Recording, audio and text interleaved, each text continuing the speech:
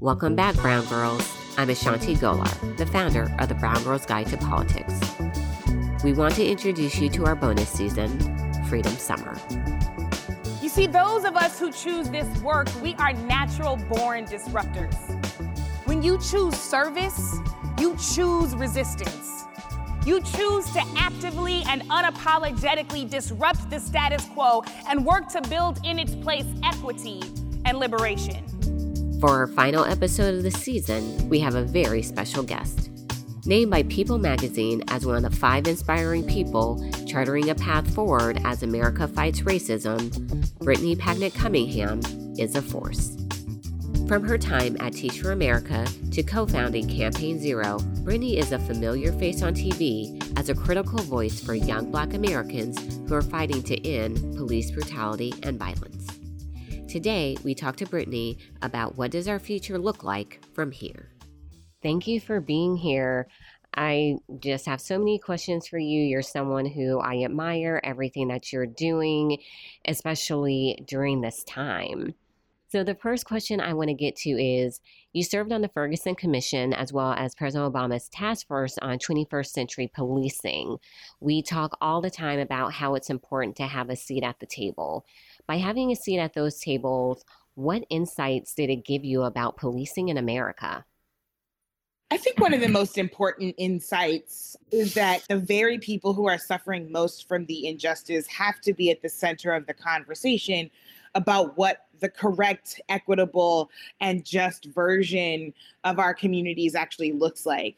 I think from a more detailed standpoint, one of the things I really learned, or rather was confirmed, was just how much this is really a systemic issue, that there are people who enter that profession because they have altruistic motives and they want to help their community. And what they find is that they've entered a system that frankly was not built to truly serve and protect all of us equitably, and that covers up and is permissive to so many violent acts in our communities. Lastly, I think from a policy standpoint, one of the things I really learned was just how dispersed policing policy is. There are over 18,000 police departments in the entire country. And so, yes, there is work that has to be done at the federal level, and the Department of Justice needs to take great care to pay attention to those things. But there are also a number of things that have to happen at the level of the state legislature, the governor, the state senate, and there are many, many things that have to happen locally, that often it is mayors who are appointing and hiring police chiefs, that often it is local police and fire boards who are approving police union contracts that can be worded in ways that are not transparent to the public and can actually subvert justice. So these are the things that we have to pay attention to at every single level, federal, local, and state, to remember that if we are honestly, truly going to get to a place where we dismantle systems that do not work for us and replace them with systems that work for all of us, then we have to be diligent at every single level of the policing conversation. I love how you went through just when we're looking at elected office, public office, that criminal justice reform, police reform, it runs through so many offices. And this is why people really need to pay attention to who they elect, because these people really do have a strong impact on policing in America. So thank you for walking us through that. Certainly. So I want to get into something that a lot of people actually deem controversial, the words defund the police. This is scary to so many people. At the beginning of the movement that we've seen over the past few weeks, there wasn't a lot of support for defund the police. But over the past few weeks, we have actually seen support increase. In your own words, what does it mean to defund the police and why is it important? So what people have to understand is that defunding the police is half of the equation. It is a necessary rallying cry to provoke people's imagination and belief that there can be more. But once you move the money and you divest from traditional structures of policing that have continued to carry out violence in Black, Brown, and Indigenous communities, You have to move that money and reinvest it into the things that truly keep our communities safe. So the journey that Minneapolis is going through right now is a great example of this. They said, we're going to dismantle our current police department. They were led to that by not only their city council, but by the organizers and activists that made such a radically imaginative future possible, by the organizers like the first Black student body president at the University of Minnesota, who compelled her schoolmates to push the school to disconnect and end their contract with the Minneapolis Police Department, followed by the K through 12 school system that did the same. So what we're seeing as Minneapolis is on this journey of reimagining and reconstructing public safety in their city is, yes, the dismantling of that police department. And it will happen in phases. I think so often when people hear defund the police, they get scared because immediately they hear kind of the chaos of Gotham without the protection of Batman. And that's not what we're talking about. This will happen in pieces, it will happen thoughtfully, and most importantly, it will happen with the leadership of the community. Because the second step there is to actually gather the community and the mental health experts, the community organizers, the safety experts, the public health experts, gathering those folks together to say, what are we going to design in its place? Where should the money that used to go to policing go instead? So when we see a school district like LA Unified School District, one of the largest in the nation, when we see them say that they're going to end the practice of having police in schools, that's tens of millions of dollars that can then be reinvested into different aspects of education that our young people desperately need, into creating systems of restorative justice, into creating systems of support and mental health care and counseling for young people, into ensuring that there are no more schools that have police officers, but no counselors and mental health supports. So these are the kinds of efforts that we are talking about when we're talking about defunding the police. We're not talking about leaving people without protection. We're talking about building protections in the system, baking it into the system from the ground up so that people are living happy, healthy, whole, thriving lives from the very beginning, so they don't have to be over-policed when something has happened or when something is suspected to have happened. We're talking about a broad community vision here of building safety from the ground up instead of over-policing people from the top down. Thank you so much for what you said about defunding the police. And we are starting to see so many Americans who are moving along and opening their eyes to the racial injustice across this country. And one of the things that we had in response to the protests was also Blackout Tuesday. And you were actually against Blackout Tuesday. And for our listeners who don't know, this was a day when users posted black squares to their social media accounts in support of Black Lives Matter. You talked about how it ended up leading to the suppression of Black voices and important information. So for those people who may not get it, can you explain more about how these types of protests, which are supposed to be supportive, can actually be ineffective? And in your opinion, what are some better ways to support the movement? So I'm not against the idea of digital organizing. I am against us not being thoughtful and critical participants in what digital organizing and digital protest actually looks like. So what we know now from experts who study digital voter and protest suppression is that the intentions behind what was created by two brilliant Black women in the music industry as an effort to pause the music industry's business as usual, to require that executives and artists actually get together and figure out how they're going to solve for anti-Blackness within their specific industry, that important effort actually got exploited by people who mean our movement no good. So what we saw are tactics that we frankly have seen over the years being leveraged in voter suppression. We saw fake accounts be created that looked like they could be legitimate, but upon closer inspection were not. We saw those fake accounts mimicking the graphics and the name and the hashtags of the original plan. And we saw those people push out information that caused people to actually do things that would diminish the critical organizing on the ground and online that is happening. So what happened?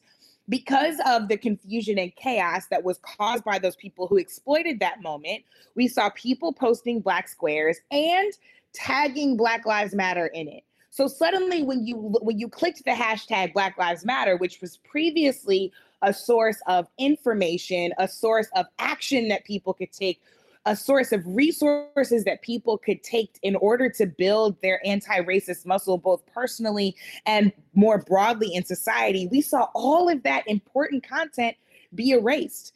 We saw organizers who use the Black Lives Matter hashtag to communicate important actions happening in their community, everything from jail support to protests that were happening to the truth of information of police officers who were kidnapping protesters.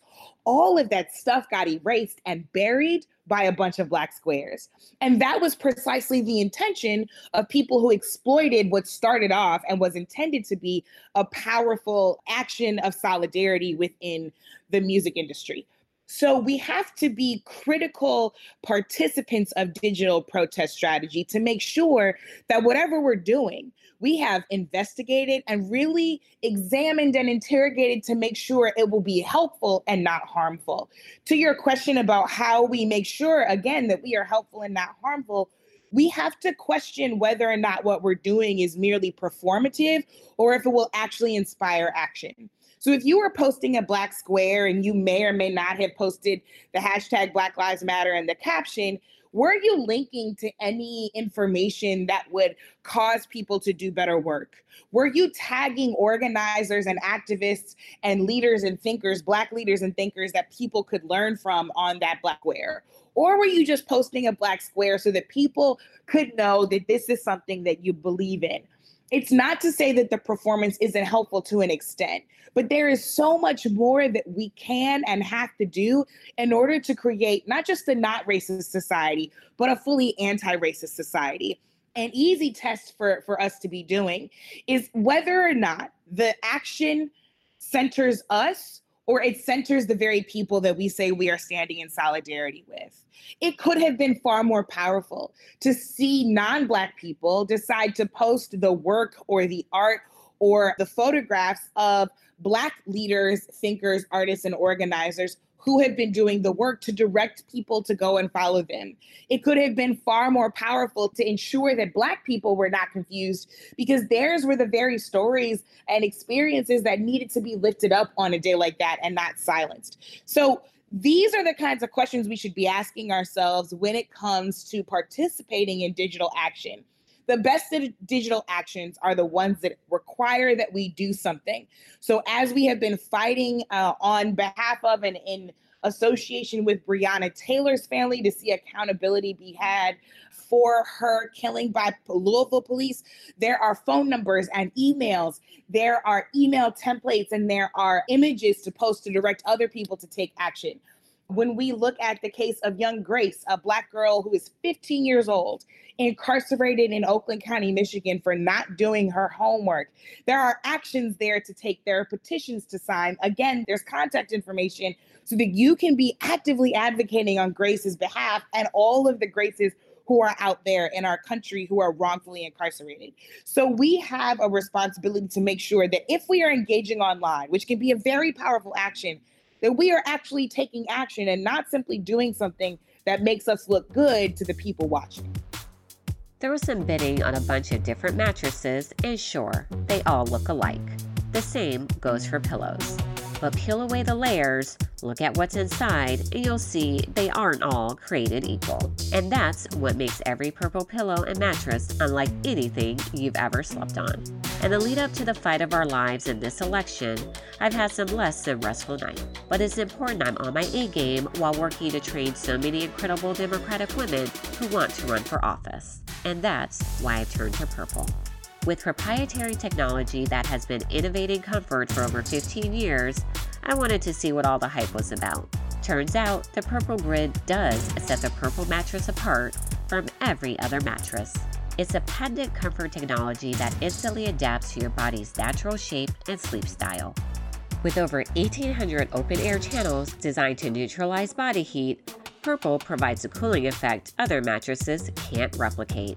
I received a Purple pillow and have to say, because it's engineered with the same grid as the mattress, the total head and neck support and added airflow has resulted in a more deep sleep where I'm always on the cool side of the pillow, even if I move throughout the night. For BGG listeners exclusively, Purple is letting you try every Purple product risk-free with free shipping and returns. They even have financing available as low as 0% APR for qualified customers. Experience the Purple Grid and you'll sleep like never before. Go to purple.com/BGG10 and use the promo code BGG10 to receive 10% off any order of $200 or more. That's purple.com/BGG10, promo code BGG10 for 10% off any order of $200 or more. Terms apply. So with that in mind, we actually have a lot of non-brown girl listeners. What would you say to those who are trying to better support the Black community? I think that the first thing you have to do is recognize that this is going to be inward work just as much as it is going to be outward work. And justice work requires that we hold on to both and engage in a parallel track all at the same time. So if we hold any privileges, and they may be racial privileges, gender privileges, privilege of gender identity, right? So I am a cisgender woman. That is a privilege. The privilege of religion. We live in a Judeo-Christian country. The privilege of physical ability. The privilege of sexual orientation. Whatever privilege you hold on to, there is internal work for you to be doing to unlearn the internalized superiority that we have.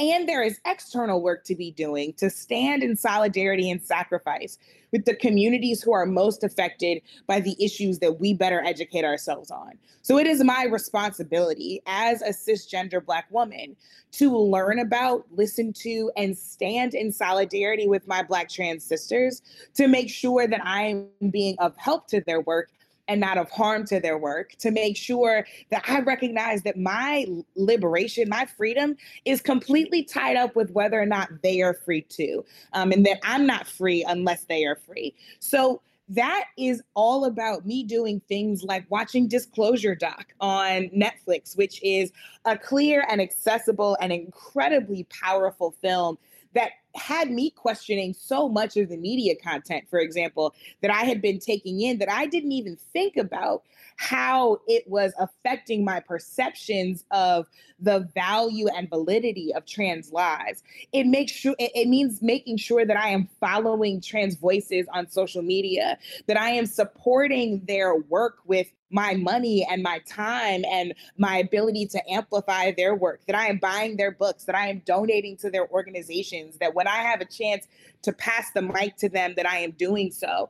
And it means also making sure that, yes, when it is time to make a phone call, send an email, stand in protest, sign a petition, advocate for a bill, that I am doing that.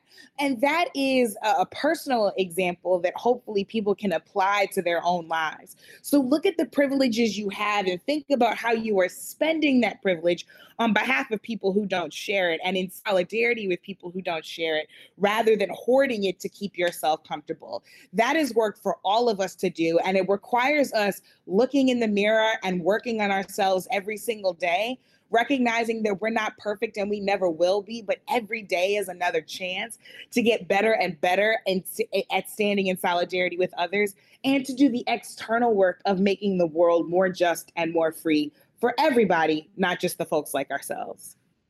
It's so powerful, and hoping you can expand on that a little bit, because we have lots of listeners who are young, who are parents of young children, and they may want to get more involved. What advice would you have about them really starting on their journey to being an anti-racist? Well, I would start with doing the reading. Things like Ibram X. Kendi's Stamped from the Beginning, Khalil Muhammad's The Condemnation of Blackness, books by people like Bell Hooks and Audre Lorde, books like Redefining Realness by Janet Mock. Those are some of the very places to begin to understand perspective that may not be your own, and to get educated in the discipline of freedom fighting, to get educated in the discipline of what it looks like to see every day, every conversation, every interaction as an opportunity to perpetuate justice instead of perpetuate supremacy. And so I would really start by educating yourself and by filling your timeline, your feed, your podcast selections, your television viewing, your film viewing with the voices of the people who can continuously teach you how to do and be better. Again, this is just as much internal work as it is external work. And, I think about the examples of people like John Lewis and C.T. Vivian, who just entered the heavenly realm as people who personified the fact that courage is a discipline, and we have to practice courage every single day. So think about not just the big ways that you can practice courage, the protests that you can attend, the actions you can take.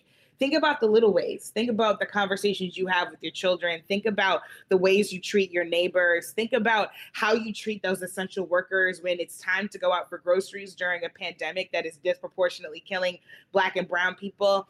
Think about how you tip your Instacart and your DoorDash drivers. Think about how because that is part of fighting, for example, for economic justice and a living wage. Think about how you choose what is in your children's library or what you all watch after dinner, and choose something different that may be outside of the norm, but most certainly can help you normalize justice, equity, and the radical imagination that we all deserve to hold on to. So there are opportunities every single day for us to do better and to be better and to educate ourselves so that when we find ourselves in the moment to practice courage, whether it is a small moment or a big moment, that we are ready and up to the challenge. Really sound advice. Thank you so much, Brittany. And I want to move into our final question. What does liberation mean to you? For me, liberation very simply means a world where everyone is not struggling to survive, but a world where everyone can experience consistent thriving. That not only do Black children, brown children, Indigenous children have the space to live, but that the world doesn't kill the genius inside of them. And that all of us have the collective benefit of everyone's genius, of everyone's innovation, of everyone's heart, of everyone's talent, because we support that talent equitably and justly in the world. Brittany, thank you so much for your time. Thank you for everything that you do. We truly appreciate you. Stay up to date with us on the BGG website, www.thebgguide.com, and on our social media, Facebook, Instagram, and Twitter @The BG Guide. The BGG podcast is produced by Wonder Media Network. You can find them on Instagram @WMN.media and on Twitter @WMNmedia. Until next time, Brown Girls. Hey everyone, I wanted to share a show with you from some of our friends. It's called Sunstorm, hosted by Aijin Poo and Alicia Garza. Aijin and Alicia are two of the leading organizers in America, and the show is all about how women help each other stay joyful and powerful amidst the chaos of life today. This season is all about finding your lane. Each week, they talk to their friends and heroes about inspirations, finding your center, and what each one of us can do to make the changes we want to see in the world. Subscribe to Sunstorm wherever you're listening to this show.